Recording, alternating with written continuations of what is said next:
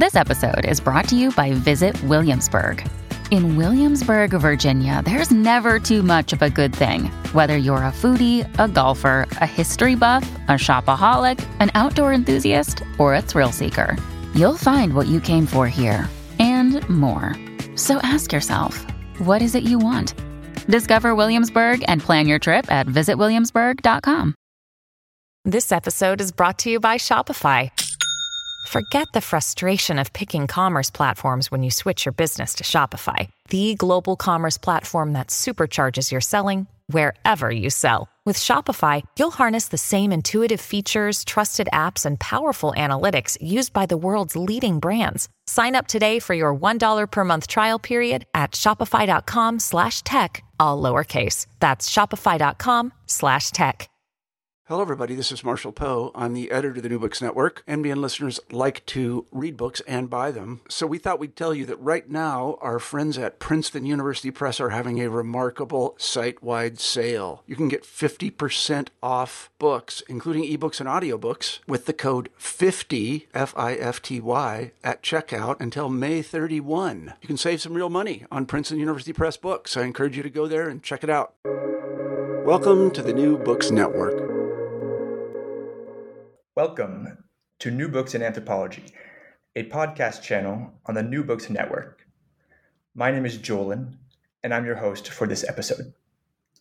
I'm here with Dr. Roberto Gonzalez to discuss his new book, War Virtually: The Quest to Automate Conflict, Militarize Data, and Predict the Future, published by University of California Press in April 2022. The book presents a critical look at how the U.S. military is weaponizing technology and data for new kinds of warfare and why we must resist. Dr. Gonzalez is professor and chair of the San Jose State University Anthropology Department. He has authored 4 books, including Connected: How a Mexican Village Built Its Own Cell Phone Network, and Militarizing Culture: Essays on the Warfare State. Thank you so much, Roberto, for joining me to discuss your book. It was a pleasure to read. Thank you for the introduction and for the invitation to be here with you today. Now, normally at the beginning of an episode, I might ask you to tell us a bit about your background, but in fact, you already introduced yourself to our NBN listeners when you were on the podcast back in October of 2021 to discuss your book, Connected. Can you remind us briefly where your educational journey has taken you and what links might exist between your Connected book project and your research for War Virtually? Sure, I'd be glad to do that. I began my college career not even knowing what anthropology was. I started out as a mechanical engineering major.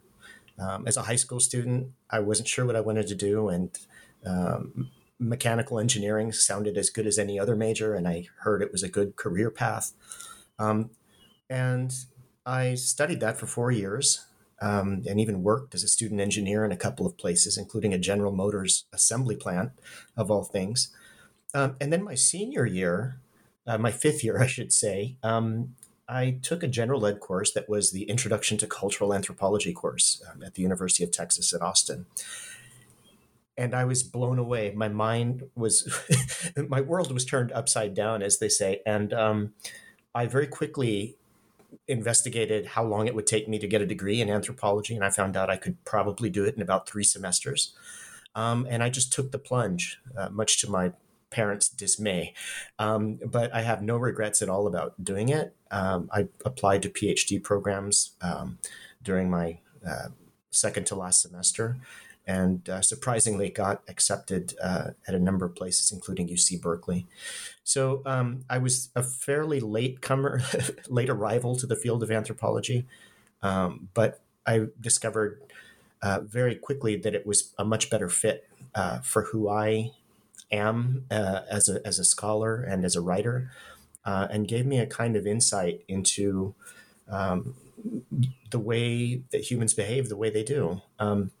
Now, I've after being an anthropologist now for 25 years, I've had time to reflect on my different research topics and research interests. And I would say that the connecting thread is that there is some element of looking at science and technology within a cultural framework that links all of my work from beginning to end. And so, just to give an example, my doctoral dissertation was a project called Zapotec Science that was looking at the work of peasant farmers in southern Mexico in a remote mountain village with real careful attention to how they operate using essentially a version of the scientific method, but using their own cultural assumptions along the way. And then later on, you've mentioned my book Connected, which came out in 2020. That's a book about the same village, but it's the story of how they built their own community-based cell phone network against all odds, without any help from the government or multinational telecom companies. And so there's a very heavy element of science and technology studies throughout that book. And then, of course, most recently, the book that we're talking about here today, War Virtually, is all about the world of scientists, engineers, computer programmers, data analysts, and trying to get a better understanding of the cultural assumptions that they make as they go about their work, and also a critical analysis of the dangers that these technologies might pose for us over the long term. Absolutely. Thank you for that. I wanted to just draw a point of comparison actually between your trajectory and my own. As an undergraduate student, I studied chemistry for 3 years. Somewhat like you, I ended up taking an introduction to anthropology course where, again, my whole perspective on the world was flipped inside out and upside down. And so I ended up switching over to anthropology, where I also completed a degree in 3 semesters. Anyway, the similarities I found quite amusing as I was reading your book and as you talk about that. And you write in the book that leaving engineering school was a relief. And so I'm wondering why this was the case for you. The reason for me leaving engineering school was a relief, I believe I referred to it in my book as a mental breakout. I felt that I was really hemmed in by the very narrow instrumental goals of engineering projects and the engineering education, which didn't leave a whole lot of room for critical thinking or even ethical considerations. So one of the examples I cite in the book is how we were never required in the 1990s to take a course on engineering ethics. And to the extent that it was even mentioned in passing in our classes, it was more to do with the ethics of abiding by the terms of a contract rather than issues to do with safety of products or product design that is socially responsible. So those factors never entered into the discussion or into the conversation. And I recognize that a number of engineering schools have gotten much better at doing that sort of thing over the past generation. But clearly in the 1990s at the major land-grant university that I went to, which was really kind of producing a sort of cookie-cutter education for the engineering students, that was not really up for discussion. And those were the kinds of questions that really fascinated me the most. And so I found myself very unfulfilled in that way as an engineering student. The other thing I should mention is that at the time I didn't really critically think about, but it was the fact that there was such a heavily gendered experience. It was the classes, for example, in mechanical engineering were easily 90 to 95% males. It was a very undiverse, a very homogenous kind of student population and faculty population for that matter as well. And to enter into an anthropology class and to see that there was, probably more females than males in the class and a lot more diversity in terms of ethnicity and nationality, to me just made the university experience what I had hoped it would be from the beginning. And so to me, that's been also part of that escape, having left engineering. Now, I'll readily admit I still have a very soft spot in my heart for engineering as a discipline, as a profession. In fact, two of my three siblings are engineers by training, and I think it's a very good fit for them. But at the same time, I had to acknowledge early on that it just wasn't for me. Sure. And thank you for that. Let's get into the book itself a little bit more. You note in the book's appendix, anthropologist Laura Nader, in reference to her research on legal institutions, posed this question some time ago. How can you study organizations that won't let you in the door? And so I'd like to pose the same question to you. How does one study big data and the Pentagon? What does so-called field work, or the everyday practice of the anthropologist, look like when you're studying weapons laboratories and the Department of the Defense, for example? I've been thinking about this question for a long time, for 15 years now. After I did my doctoral research in this farming village in southern Mexico, shortly after the dissertation came out as a book, there was a really fraught political time in the U.S. and that centered largely around the post 9/11 wars that were initiated and led by the U.S. in Iraq and Afghanistan. And it got me really thinking about the role of the social sciences in these new wars.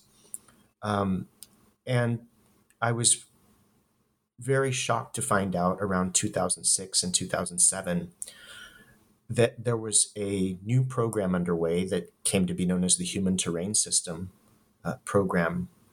And the main goal was to embed social scientists, anthropologists in particular, within combat units in Iraq and Afghanistan. And my research interest took a 180-degree turn.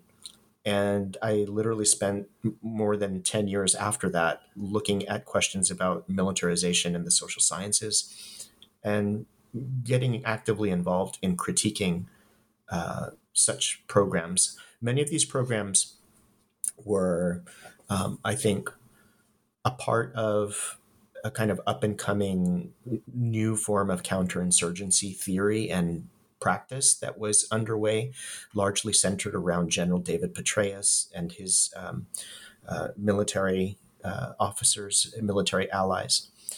And so it really got me thinking about how can I study this form of militarized social science when it's not easy to get access. I can't just walk into the Pentagon, for example, and start building rapport with people there. So what are the different tools that I have to be able to do that? And so here I went back to the classic work of Laura Nader, her Up the Anthropologist article from 1969, in which she kind of lays out a pathway which is essentially about how to be creative ethnographically. And it's really a piece that is focused on how do you do work in bureaucratic institutions that would rather make decisions and keep themselves sort of behind the scenes rather than out in the public. And so I really followed her framework pretty closely. And the first suggestion that I found really important was what she calls documentary analysis, which is essentially finding whatever documents and reports, budget documents that might be publicly accessible or available. And nowadays, with the internet and the capacity to do online research, it's a kind of historic time in that way. And so much of my work has relied on those kinds of official government sources, including contracts, including what are called RDT&E reports, which are basically research, development, and technology reports that the Department of Defense is required to submit to various Pentagon committees, or various congressional committees, I should say, and started exploring that whole somewhat hidden world that's actually publicly accessible, but not always easy to find online. Other sources that I used were the websites and annual reports of major defense contractors, I began finding a number of nonprofit organizations, probably the most important for this book, of which was a group called Tech Inquiry, which specializes in doing research on tech industry contracts that have been awarded by the Pentagon to some of the biggest names in tech, as well as lots of smaller firms as well. And out of this, and this is the second part of to answer your question, apart from documentary analysis, I've had the opportunity, as I've published more and more in the area of militarization and social science, I've had people within the military reach out to me, wanting to tell their story, oftentimes anonymously, but with information that they really want to share and want me to know about and write about. And in those cases, that can be tricky, because you never know what kind of a motivation someone has for approaching you out of nowhere. Sometimes they'll use false names and that sort of thing. And as I say in this appendix, part of the trick here, I think, if you want to do this properly, is to treat it as you would any other fieldwork experience, which is put the person at ease, establish that level of trust, allow that person the level of confidentiality he or she wants, even if it's total anonymity, and try to build that relationship so that you have a better sense of what's actually going on and what you can learn from this person. And sometimes it's very clear that that person might have an axe to grind, or might have some sort of personal vendetta against someone else. And so I try to use really good judgment when I encounter those sorts of situations. Finally, I've got to say I've cultivated a fairly small number, but I would say really important group of contacts who work within various elements of the military and intelligence community. And it's a very different culture with lots of different expectations, different kinds of linguistic norms. I'll just give one example. I've got one person who's a trusted friend and anthropologist who happens to be working for the military. And the person did me the favor of going through every page of the book and correcting every time I used the word clandestine inappropriately. So within the world of military intelligence agencies, terms that we might, as anthropologists, just sort of take for granted as ordinary terms like clandestine or secretive or secret or what have you, have very specific meanings within those institutions. And because I do hope that many people within the military industrial complex read this book, and I know there are many critics of these new technologies within the military intelligence communities, I really wanted to give them a sense that I understand their culture and that I respect the terminology that they use and am trying to abide by that in as faithful a way as possible. There's one other kind of funny example here, which is that it turns out that within the military, you don't necessarily have to capitalize the word soldier or pilot, but you should always capitalize the word Marine. Regardless of whether you're talking about the Marine Corps or just an individual Marine, always capitalize that. And so that's a kind of linguistic detail that where I think it's really important to be able to understand these institutions and get a sense of what's going from within and within the norms that they follow. Interesting. Is the capitalization also the case for like Navy SEAL, for example? I wonder, because I've seen that capitalized. Yes, definitely. Or Green Berets. So I suspect it has something to do with rank and sort of relative importance of one unit over another. Okay, interesting. And that actually brings us to another aspect of the book that I think our listeners, once they get their hands on a copy, will notice pretty quickly, and I notice as well, which is the writing style. It feels a little bit different. I would say it's not the same as a what would otherwise be considered a heavily academic text, where typically you have it's written for other academics, perhaps solely. I'm curious, was this choice of writing style intentional? What were you trying to do there? I've very deliberately over the last, I would say 6 to 7 years or so, tried to abandon as much of the heavy academic prose as possible. I came to a realization that I've established myself firmly enough within the discipline to not necessarily need to be have my writing steeped in heavy jargon. I understand the importance of that and recognize the value of it.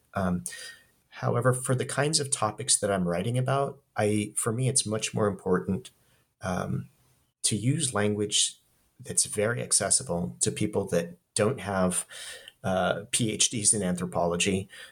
In fact, to people that are just, ordinary lay readers who are interested about a topic and want to learn about it. And so what I try to do is, sneak in the anthropology in a way that's palatable and understandable to people, so that they can recognize the value of what our discipline has to offer, yet at the same time reach a very large group of people. And I've had a wonderful experience working with my editor at University of California Press and having conversations with her about tips that I can use to develop my writing in that way. For me, what anthropology as a discipline has to offer the world is far too important to be masked or hidden behind jargon that only a few dozen anthropology PhDs are going to understand. We're in that really wonderful position of being able to bring to others within our own society lessons that we've learned from other parts of the world, from societies that are oftentimes solving problems in radically different ways than we are, and that have a tremendous creative capacity that we as a society can learn from. And to not share that with others, to me, seems like an incredibly missed opportunity. And so for me, what I've tried to do, as I said, is to really spend lots of time thinking through literally every sentence and every verb that I'm using and every term that might be off-putting to someone because they just don't understand what it means. And it's been very rewarding. And to me, the interesting thing is that I find that this is what publishers are actually hungry for as well. I mean, because, they want these books to get out to a wide audience too, but you can't just do that with marketing. I mean, you have to have something that's going to be appealing to people. And I was able to get this book, what's called front listed in the UC Press catalog, which means that the publisher does recognize that there's a real potential for a larger cross-disciplinary audience and hopefully lay audience as well. And along with that comes a lot of self-promotion. I mean, you do have to do your part as well. And my old way of thinking was, okay, the book's published, I'm done, I can move on to the next thing. And with my last 2 books, I realized actually once it's out in press, that's just the first part. Now you've got to follow through and outreach. And in the case of War Virtually, I had an op-ed piece in the LA Times. We're working on other opportunities as well that give a chance to provide a larger potential audience for the book too. Again, I mean, this sounds all, I suppose, very instrumental and non-anthropological, but to me, this is part of what public anthropology should be, and that's the kind of work I think that's involved if you want to do that. I have to say, I absolutely agree that it's way more than necessary. It's essential to rethink that writing style and write in a way that offers what anthropological analysis might have to offer to other audiences. Absolutely. Getting into the first part of the book, I have to say I quite liked your commentary on the parallels between data, the concept of data, and the concept of a gift, which is the etymological definition of data. Maybe you can draw that out for us a bit. In considering big data and its militarization, I'm curious, how should we define so-called big data? And what's its connection with the concept of the gift? As I say in the first chapter of the book, data, the word literally means gift if we analyze it historically. Its roots are actually from an ancient Latin word, datum, which means that which is given. The word entered the English language in the mid 1600s as a philosophical term, actually, for things known or assumed to be facts. It had originally nothing to do with numbers, but by the end of the 1800s, in the English language anyway, it did tend to, by that point, have a connotation meaning facts based on numbers and statistics. Fast forward to the 19th century and the computer age, and data began to take on a different meaning entirely, which was basically numerical information that can be stored and transmitted easily by computer. But I think it's important to remember that original connection to the concept of gift when contemplating data and big data today. And I have to give credit to Gillian Tett and some of what she's written. She's an anthropologist who's also editor of the Financial Times newspaper. But she, in one of her columns, pointed out this etymological connection between data and gift giving. And I think the broad point here is that one way of thinking about data, personal data, for example, personal information, which is often what is meant when we talk about big data in the context, for example, of social media or Facebook or what have you. What we're talking about are bits of information about our personal lives, including our relationship, data about when we are born, or our ethnicity or religious or political preferences, and so on. And so on the one hand, you've got this information. On the other hand, we might think about this as gifts that we offer up to a company like Facebook or Twitter whenever we use their services. And the interesting connection here between gifts and reciprocity and that whole long anthropological tradition stretching back to Mose and Malinowski and so on, is that I think in the minds of a lot of users of the new digital apps and platforms like Facebook and Twitter, there's a kind of reciprocal exchange going on whereby we give information to these companies with the other understanding that they're going to be providing us with these ostensibly free services. The problem with that is that it's not a free exchange by any means. Of course, as I think your listeners will know, data, our personal data, is monetized all the time by pretty much all of the tech firms. This is what their business models are based on advertising, and I think much of the outrage that's been directed at companies like Facebook and Twitter and others in recent years is a growing awareness on the part of us, the givers of data, that this is not a free exchange and not truly reciprocal, but instead the marketplace has somehow gotten involved somehow. So just for me, I think that's been a useful means of thinking about data in a different way, in a more anthropological way, and also one that helps us understand shifting ideas about big data itself in our society. Now, what's the connection here to the military? What do I mean when I talk about in the subtitle of the book, the militarization of big data? Well, what I mean here is that, and I should back up and say that when I talk about virtual warfare in the book, I'm really talking about four, if you want, new directions in 21st century warfare. The first of these, which we can get into in a bit if you'd like, is autonomous and robotic weapons systems. The second is cyber warfare, and cybersecurity and cyber defense.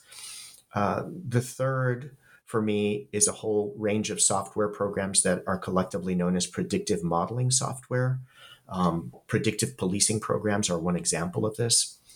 And then the fourth element is what I would refer to as high-tech psyops, high-tech psychological operations, which are really based on the militarization of big data, using data that a company like Cambridge Analytica, for example, can harvest from Facebook and then use for very concerted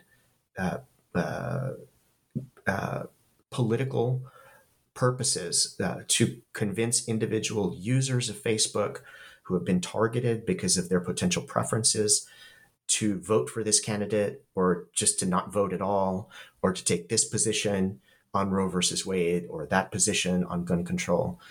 And so there's a chapter of the book in where I explore that more fully. So that, I think, is the key connection between the world of social media and the military use of big data. And I think there's more and more of that happening with each passing month, and not just in the United States. This is in many different countries that this sort of high-tech psyops is happening. So, yeah. Thank you, for that. And, it's true, when before reading your book, thinking about the relationship between the personal data I give, for example, to social media companies, I had never really thought about that going anywhere else besides sort of in their algorithms for advertising. And you make that link very clear, that our personal data and experience online isn't just going for the ads. There's connections that feed into other programs, even that are part of the Pentagon and Department of Defense, which perhaps we can talk about a little bit later. Throughout the book, but especially starting in chapter 3, you discuss the relationship exactly between U.S. intelligence agencies, Silicon Valley tech companies, and investment firms. And so I have another question for you, which is, what is a dual-use technology? And if you could define that term, that'd be great.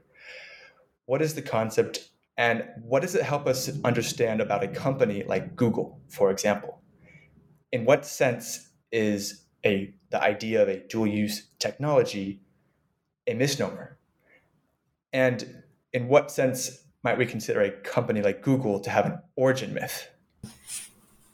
The chapter of my book that you're referring to is the title is Pentagon West, and it really ties together a lot of the themes throughout the book. One of the underlying currents that I thought was really important to talk about was how we would do well to start thinking about Silicon Valley and the tech industry more generally, not just as something separate from the military-industrial complex, but as an integral part of the military-industrial complex. And also a recognition that this isn't new either, that those connections have been around for a long time, but that we're going through a period of an intensification of that relationship between big tech and big defense. Now, to answer your question about dual use technologies, this is a concept that I really am borrowing here from an anthropologist by the name of David Price, who's a friend and someone who I've published a number of pieces with over the years. But he has a very, I think, useful idea of dual tech uses of scientific knowledge, which I apply more to technologies in this book. And the idea, dual use means different things depending on the context.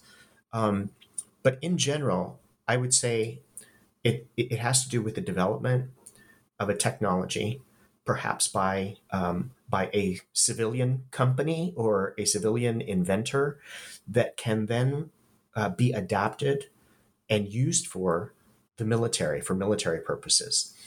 So that would be an example of a dual use situation. Let me just give one example. which I touch on briefly in the book. If we think about virtual reality headsets, right? So you've got the Oculus and you've got various other models that are out there. These, as best as I know, were not developed for military purposes. These were developed, I believe, for gaming and then a number of other applications in the civilian world. About 5 years ago, it turns out that Microsoft struck a deal with the U.S. Army to produce more than 100,000 of its virtual reality headsets, which is called the HoloLens, for use by infantry on the ground. And this is probably the largest contract that Microsoft's had for its virtual reality headsets since they started marketing them. I would be surprised if there was a larger single order than this one. So here's a great example, I think, of a dual-use technology that's developed for civilian purposes originally, but then gets used by the military. We can look at things working in the other direction as well. If we think about the internet, in its early stages was actually a Defense Department project in the late 1960s that was called the ARPANET, which then later on became the modern day internet and is now used primarily for civilian purposes. So this idea of dual use, it's a two-way street. It's not just unidirectional. But for me, it's a really important concept to keep in mind because it sensitizes us to the ease with which technologies or knowledge can cross this border, and how something that was never for military use can become militarized or weaponized in some cases. So that, in essence, is what the concept is about. And I think it's also really useful for helping us understand this long-standing connection between the emergence of Silicon Valley as this incredibly important hub of innovation and of economic power and might, and the military-industrial complex as well. Now, to get to the part of your question that has to do with Google, let me talk a little bit about this case. I think that, like many tech companies, it has its own kind of origin story, a sort of mythology about how the company was created and how it grew. But like any myth, like any origin story, it has to be taken with with a grain of salt, and one has to question, what's the real motivation of this myth, and what function is it serving in the society at large? The origin myth of Google goes something like this. In the 1990s, you had a couple of just really brilliant Stanford students that were able to cobble together a number of computers and use the university's basically internet connection to create this dynamic new search engine using this wonderful new algorithm that the creators developed, and the rest is history, right? So the myth is that, by their own determination, grit, and just genius, their immense innovative power, these two renegade Stanford students created one of the most valuable companies on the planet that serves us in so many ways, from Gmail to the search engine that we use on a daily basis. And their company now is even a verb, right? We talk about Googling things, which I guess really means you've made the big time. The fact of the matter is, and the part of the story that's often forgotten or never mentioned, is the fact that the creators of the Google search engine and the founders of the company were in fact financed with taxpayer dollars that came from the U.S. military and intelligence communities, who were interested in the possibility of a kind of worldwide archive of material that could be, it's like the biggest open source treasure in history. And I think the Pentagon understood this when they started pumping money into this project in the early years, because I think they understood it could serve their intelligence gathering purposes in very powerful ways. And so I think that's an important part of the story to keep in mind.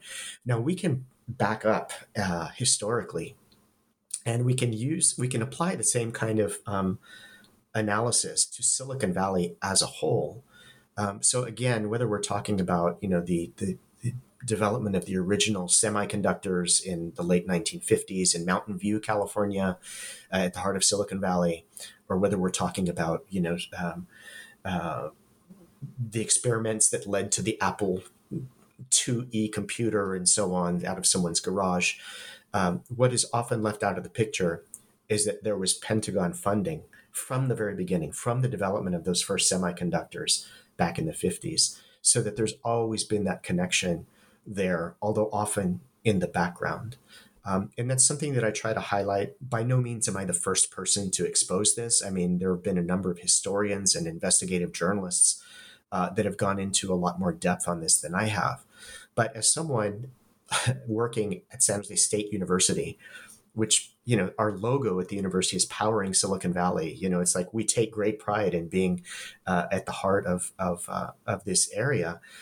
And yet many of my colleagues are either unaware or have forgotten about this history or just don't acknowledge it. And it's I think, to fully understand the region and to fully understand this ongoing relationship and connection between big tech and big defense, you have to understand that this is part of a longer term historical trajectory that's only now taking on greater size and more importance than ever. Just one last thought here on this topic.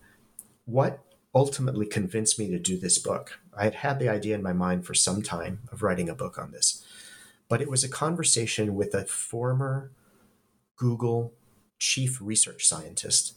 He has a PhD in applied mathematics, brilliant guy. But he actually left the company when he found out that Google executives had signed a multi-million-dollar contract to do artificial intelligence analysis on drone footage being basically sent in from Afghanistan.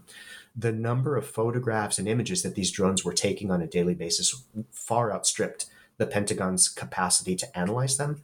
So they wanted to farm it off. And who better to farm it off to than Google? The problem was Google didn't tell its employees. And then a number of leaked emails went to the press, and the so-called Project Maven fiasco hit the headlines for a brief period anyway. And so this chief scientist that I've gotten to know better over the last couple of years quit the company in protest and created a research organization that is doing some fine work now on the connections between Silicon Valley and the Pentagon and intelligence community. But the point is, in one of our exchanges, he said something along these lines when I asked him, what do you think the future holds for the connection between big tech and big defense? What he told me was, and I'm paraphrasing here, it's much worse than you imagine. He said, in my mind, I don't think we're that far from the day that Amazon may just snap up a major defense contractor, like think Raytheon or Lockheed Martin. And what he told me was, just think of the financial resources that a company like Amazon has, which are so much greater than even the largest military firm. And what would prevent them from doing that if they thought it was in their own best interest to do so? And at that point I realized I really need to write a book about this, because this is a really troubling future for me, in which big tech and big defense, these two areas that have so much economic and cultural and political power, not just in our society but around the world, might have that kind of might pose that kind of a threat for us as a society down the line. Well, I'm very glad that you did write the book, because it helps me and our listeners organize some of these trends we hear, perhaps in the news and on social media, of the relationship between Silicon Valley and, say, the Pentagon. And I wanted to note, you also in the book dive pretty deep into past and current resistance of employees that work at these companies, for example, Google, Amazon, and that your approach. I really appreciate your approach, and it helps us understand the complexity of what might be going on in some of these companies. So perhaps later we can touch on that. But I wanted to pick up on one of the directions you talked about at the beginning of our conversation, which would be predictive analytics and predictive policing, for example. In the latter part of the book, you talk about the seductiveness of predictive analytics. And so I'm wondering, seductive in what sense? And perhaps to answer this, you can describe to us what Aptima is, which is an example of a project that you talk about in the book. And that concerns predictive analytics. It's almost laughable when I was reading about it. And I think we're tempted to laugh off claims of creating software that can predict responses to military actions based off social theory, even anthropological theory, and identity trackers, for example. But why, in your mind, should we take these attempts to create such software seriously?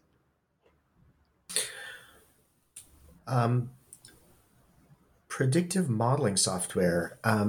Let me first try my best to describe what this is. There are different kinds of programs, that some of which are being created by major defense contractors like Lockheed Martin, and many of which are produced by relatively small companies like Aptima, which I spent some time talking about in the book.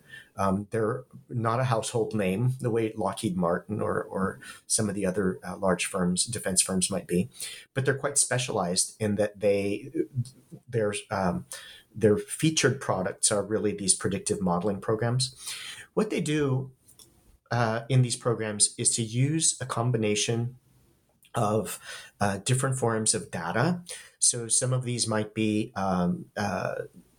Twitter feeds that are then analyzed and mined. Some of them might be open source, other forms of open source intelligence that might be harvested from media companies around the world. They might include social media monitoring elements as well that are able to comb through, Facebook posts and things like that to try to detect trends that are happening in different parts of the world. The idea here is that if you have enough data sources and you're able to integrate them and analyze them quickly enough, and here's the seduction part, then you can potentially, or hypothetically, I should say, be able to predict where future conflicts are likely to occur.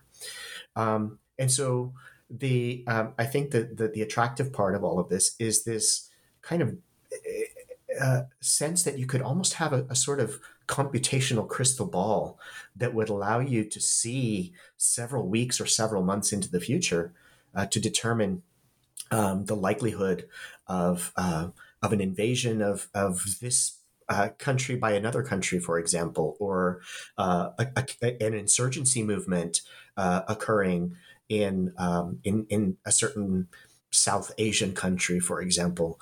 And I think that's very appealing to military decision makers within the military and intelligence communities because of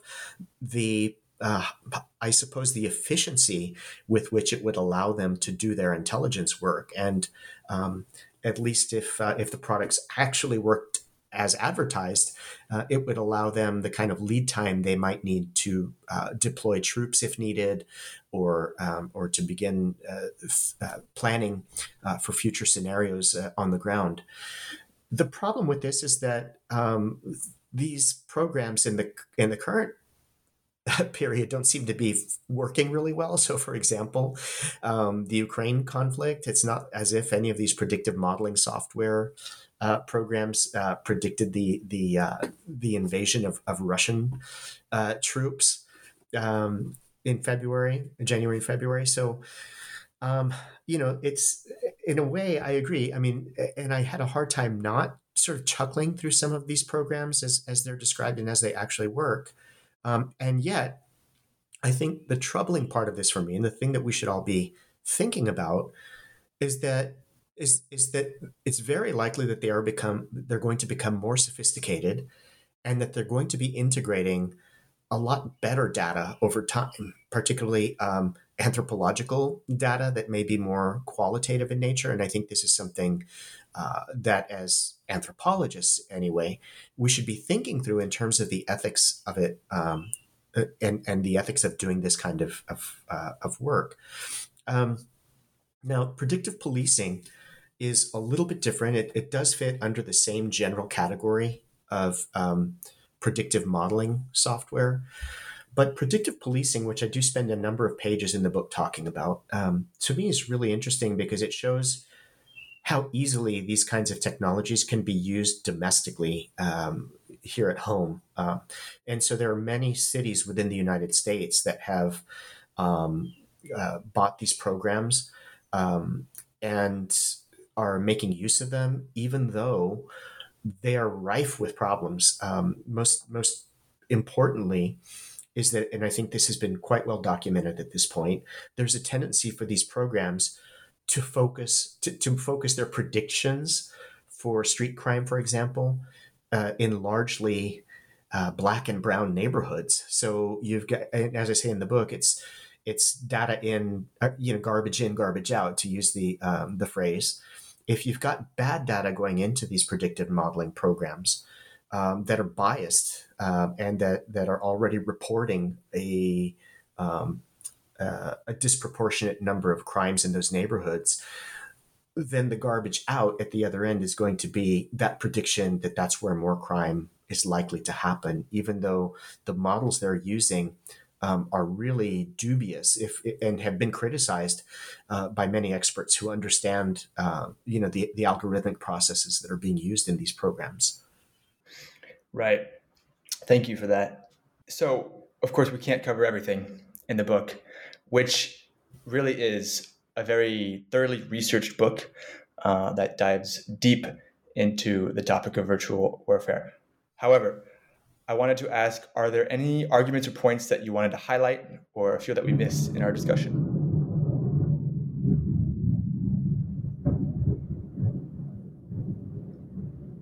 There are so many examples that I give in the book that I think could leave people feeling really powerless as they read it. But that by no means is my intention.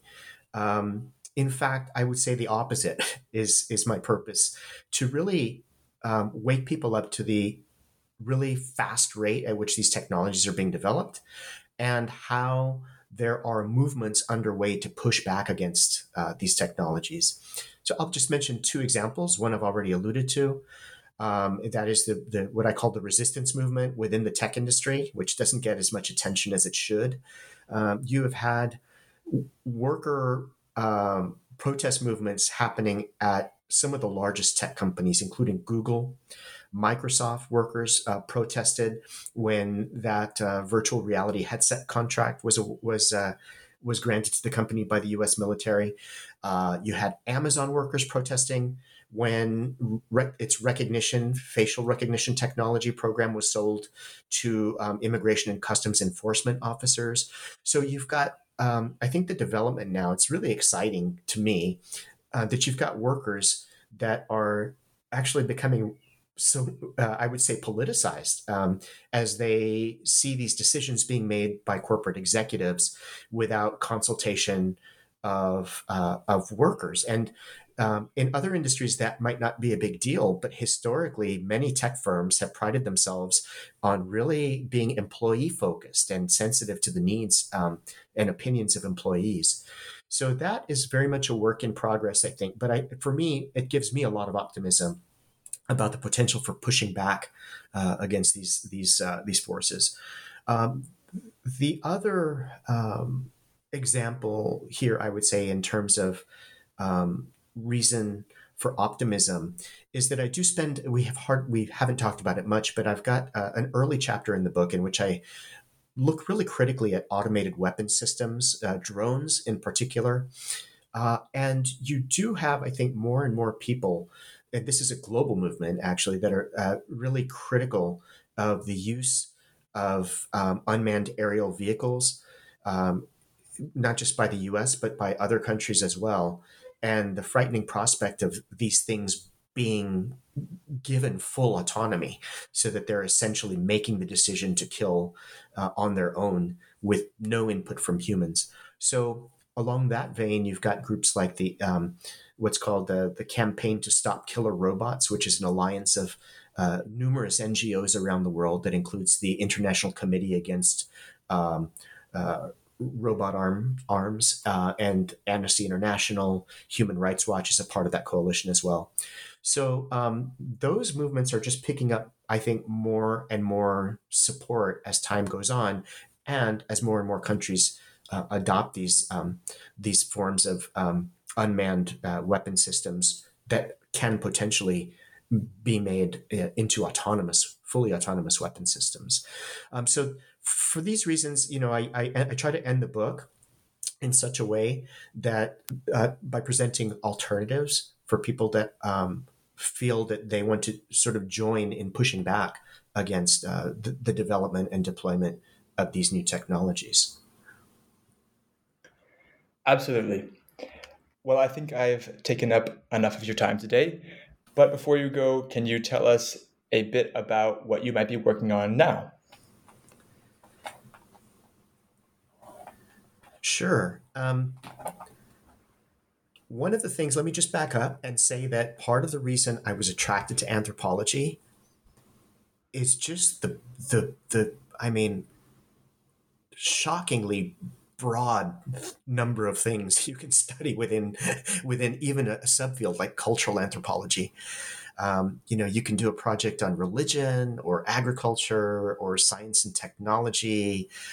You can study health and wellness. You can study sexual practices around the world. You name it, art, music.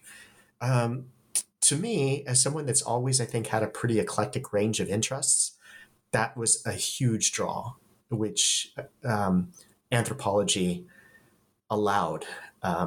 And so we've talked about a number of quite different research projects that I've undertaken over the past 25 years, ranging from the fields of southern Mexico to Pentagon, autonomous weapon systems. And anthropology has room for all of that.